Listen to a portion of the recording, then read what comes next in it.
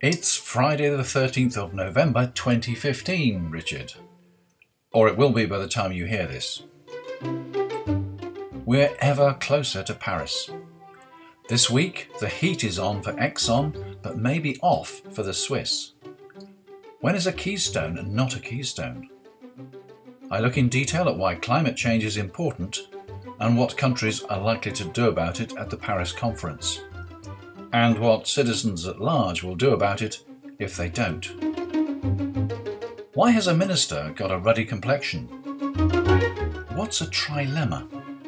And what's Jeremy Leggett doing in that locked room? Hello, this is Anthony Day, and this is the Sustainable Futures Show. It's exactly a year since I started publishing the Sustainable Futures Show regularly every week.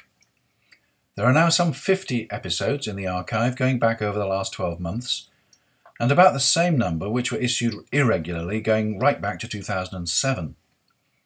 The Christmas edition on the 25th of December, which is also a Friday, will review some of the highlights of previous episodes. If you want to find any of them now, just go to www.susbiz.biz, that's susbiz.biz,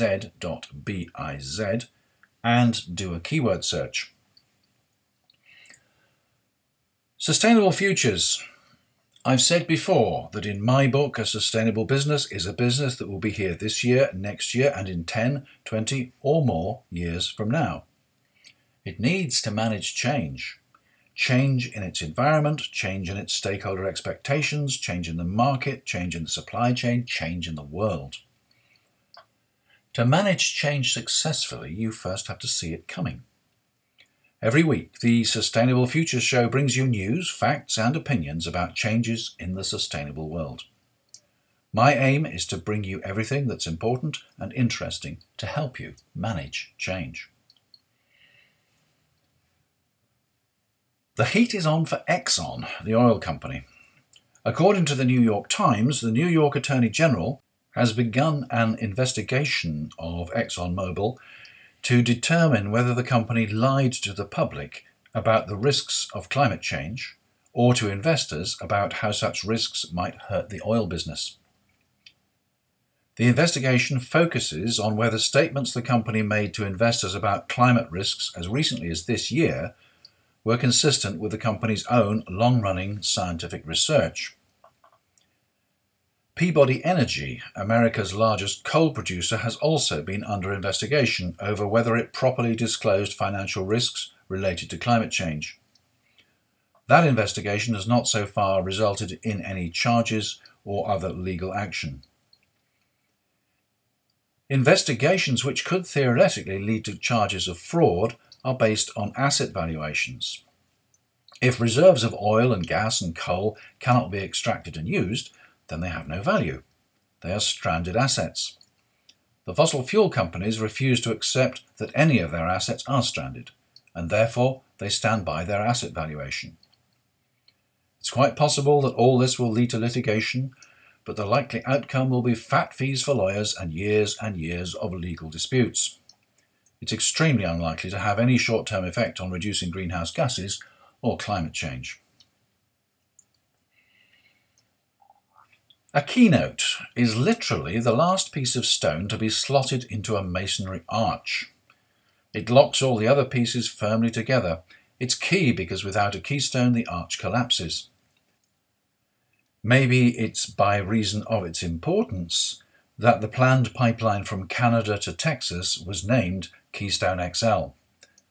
The plan was to pipe crude oil from the Canadian tar sands across the United States to be refined in Texas, but this week President Obama announced that it was not viable, did not create jobs, was not vital for US energy and national security, and was too dangerous for our environment. It would not be built. Cue joyful demonstrations from environmentalists. Actually, it's not as simple as that. Keystone XL is Phase 4 of a pipeline system which has already been in operation since January 2014 and does indeed transport oil from Canada to Texas. Phase 4, XL, A 1,200-mile pipeline which will not now be built would have taken a more direct route and had a much larger capacity. Oil, probably less of it, will now be sent by rail instead. The oil industry is not happy, but is probably glad to avoid such an enormous investment in this time of very low oil prices. Oil from tar sands is some of the dirtiest oil and most difficult and expensive to produce, so anything which depresses demand and keeps it in the ground is to be welcomed. The big change on the horizon is, of course, COP21, the United Nations Climate Change Conference taking place in Paris in December. But why is climate change important to you, your business, your family, your future? Because if climate change is allowed to continue, it's going to damage the world we live in and make life difficult, ultimately impossible. And if governments take firm action to tackle climate change, it's going to change our world and in the short term may also make life difficult. But at least we'll have a sustainable future. What if we don't tackle climate change? The predictions are for more unusual weather. This November in the UK, we are experiencing the warmest November days ever. And what's wrong with that? Well, this week, the Met Office announced that 2015 would be the first year when average global temperatures reached 1 degree centigrade higher than the average before the start of the Industrial Revolution. Doesn't sound a lot, but a rise of 2 degrees centigrade is generally believed to be the threshold of catastrophic climate change. So we're halfway there. In Europe, rainfall has been unusually low. This has caused a shortage of heating oil in Switzerland. How can that possibly be connected? Well, heating oil is delivered to Switzerland by barges sailing along the River Rhine. Lack of rainfall means that the river level is the lowest it has been for 4 years. Some barges can no longer sail up the river, and those that can are half empty so that they do not ride too low in the water. As a result, there's a shortage of heating oil, and the Swiss may freeze this winter, if it ever gets cold. The trouble is, it isn't getting as cold as it used to, and that has serious consequences for the skiing industry. The popular wisdom is that climate change will have its earliest and most serious effects in the developing nations. Not exclusively, it seems. The predictions are for more extreme weather. This is certainly affecting the developing world. In 1984, the world was horrified by scenes of starvation from Ethiopia. In 2015, the same thing seems to be happening again. The rains have failed. They planted sorghum. It failed. They planted peas. They failed. The population now relies on emergency handouts from reserves. The United Nations has warned that more than 15 million people in Ethiopia will be in need of food aid by the beginning of 2016. The predictions are for sea level rise. As the ice caps melt and the oceans warm up, the volume of water increases and sea levels rise. They rise by only millimetres per year, so the rise alone will take years to have an effect. Except that every millimetre rise represents millions of tonnes of extra water. And driven by the more violent storms that we see and expect, this water could overwhelm flood defences and cause widespread damage. There are very few major cities in the world which are not on the coast or on tidal rivers. These are reasons why climate change is important to us all, and why the nations are coming together in Paris to do something about it. What exactly are they trying to do? As I reported, at the end of last month, the parties issued an agreed draft document following the meeting in Bonn. This is so far only a framework for negotiation. It's to provide a context for the implementation of each country's commitments. Each country has issued an intended nationally determined contribution, an INDC. The EU has made a combined commitment, and the document says the EU and its member states are committed to a binding target of an at least 40% domestic reduction in greenhouse gas emissions by 2030 compared to 1990. Legislative proposals to implement the 2030 Climate and Energy Framework are to be submitted by the European Commission to the Council and European Parliament in 2015-16. This is in line with the EU objective to reduce its emissions by 80 to 95% by 2050 compared to 1990. Furthermore, it is consistent with the need for at least halving global emissions by 2050 compared to 1990. I then went on to look at the submission by the United States. The United States intends to achieve an economy-wide target of reducing its greenhouse gas emissions by 26 to 28% below its 2005 level in 2025 and to make best efforts to reduce its emissions by 28%. This target is consistent with a straight-line emission reduction pathway from 2020 to deep economy-wide emission reductions of 80% or more by 2050. So the EU is cutting by 40% over 1990 levels by 2030, but the US is cutting by up to 28% of 2005 levels by 2025. Difficult to compare. I looked into the basic figures. The US emissions in millions of tons of CO2 equivalent were 6,250 in 2005, and a reduction of 28% brings that down to 4,500 in 2025. Emissions in 1990 were 5,400, hence the 2025 target is 17% below the 1990 level. Sorry about all these figures. To summarise, the EU is aiming for a 40% reduction on 1990 levels by 2030. The US is aiming for a 17% reduction on 1990 levels by 2025. As far as actual performance is concerned, the INDC, the intended nationally determined contribution, of the US indicates that they are well on their way to their 2020 target of a 17% reduction. That's 17% of their 2005 level.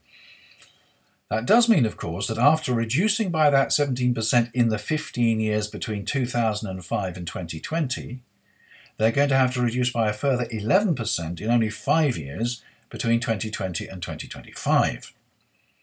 And the last few are always the most difficult. By the way, if you'd prefer to see all these figures on paper, I'm also publishing this episode on my blog at anthonyday.blogspot.co.uk. That's anthonyday.blogspot.co.uk. And this time there's no dashes or hyphens in it. Turning back to the EU, I've been reading Trends and Projections in Europe 2015, Tracking Progress Towards Europe's Climate and Energy Targets, a report produced by the European Environment Agency. How likely is it that Europe will achieve their targets in their INDC? According to the report, not very likely.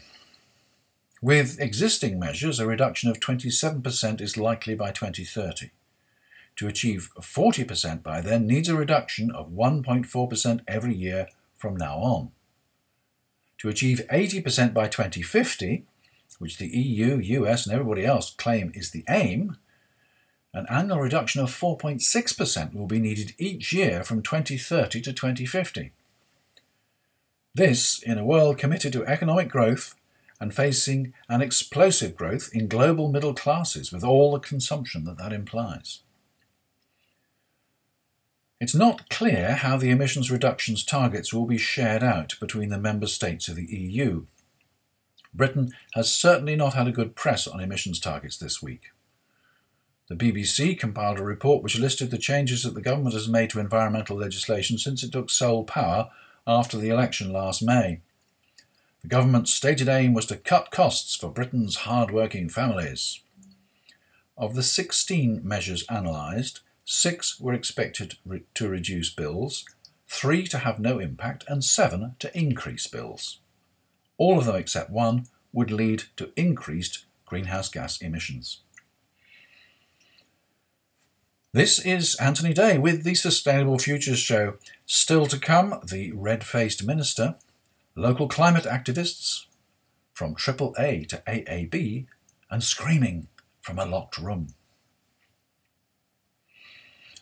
Amber Rudd, Minister of Energy and Climate Change, was accused this week of misleading Parliament about the nation's emissions levels. The government does not have the right policies to meet its renewable energy target, she admitted. Speaking before a parliamentary committee, she confirmed that the government was set to miss the EU requirement of 15% of the UK's energy consumption coming from renewables by 2020. A letter leaked to The Ecologist shows that she misled Parliament by promising the UK was on course to deliver its renewable energy targets, when in fact there is a delivery shortfall in 2020 of almost 25%. This stands in stark contrast to her public position. On the 17th of September, she told the House of Commons, "When it became apparent that we were way in excess of spending limits on renewables, but were still meeting our renewables targets, it was right to limit the amount of money we were spending." That was her justification for the dramatic cuts, up to 87%, to the subsidies for wind and solar. Her plan to fill the gap, which she now recognises, relies on more biofuels, buying in green power and credits from abroad, everything but wind and solar. But she now warns that this impending failure to meet EU renewables targets puts the UK at a double risk of legal action taken in the UK, which the government would probably lose, and of enormous fines imposed by the European Court of Justice. The absence of a credible plan to meet the target carries the risk of successful judicial review, and failing to meet the overall target in 2020 could lead to ongoing fines imposed by the EU Court of Justice until the UK reaches the target level. But by misleading the House of Commons in her earlier statement, she is now certain to face demands for her resignation. And she's the person we'll be sending to represent the United Kingdom at the Paris conference. I went to a meeting this week of my local climate action group. There is a lot of energy, enthusiasm and some anger about the climate talks in Paris. There's determination to make sure that something is done, but there's fear that everything will be stitched up into business as usual by the big corporates using their influence.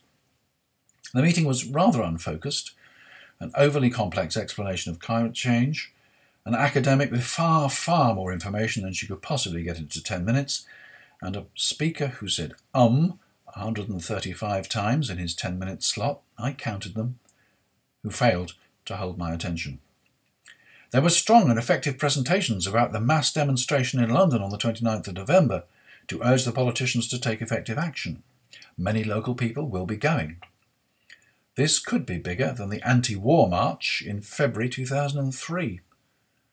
It'll be interesting to see how the police handle it and whether people will be kettled, penned up and prevented from leaving, as has happened with more recent demonstrations. There will be another demonstration in Paris at the end of the conference on the 12th of December. Many people will be going from the UK.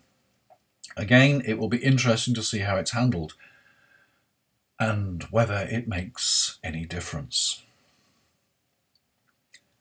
News just in from the World Energy Council. The UK's AAA rating was cut to AAB by the World Energy Council in its annual trilemma index, which measures countries' ability to offer secure, affordable and sustainable energy supplies.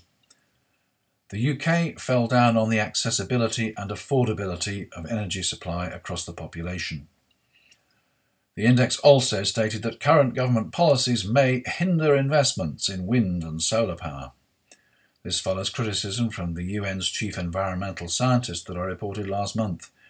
Professor Jackie McLeod said the UK was turning away from renewables just as they were being embraced by the rest of the world. I mentioned Jeremy Leggett. I'm sure you've been downloading his The Winning of the Carbon War from www.jeremyleggett.net. That's Leggett with 2 G's and 2 T's. It's free.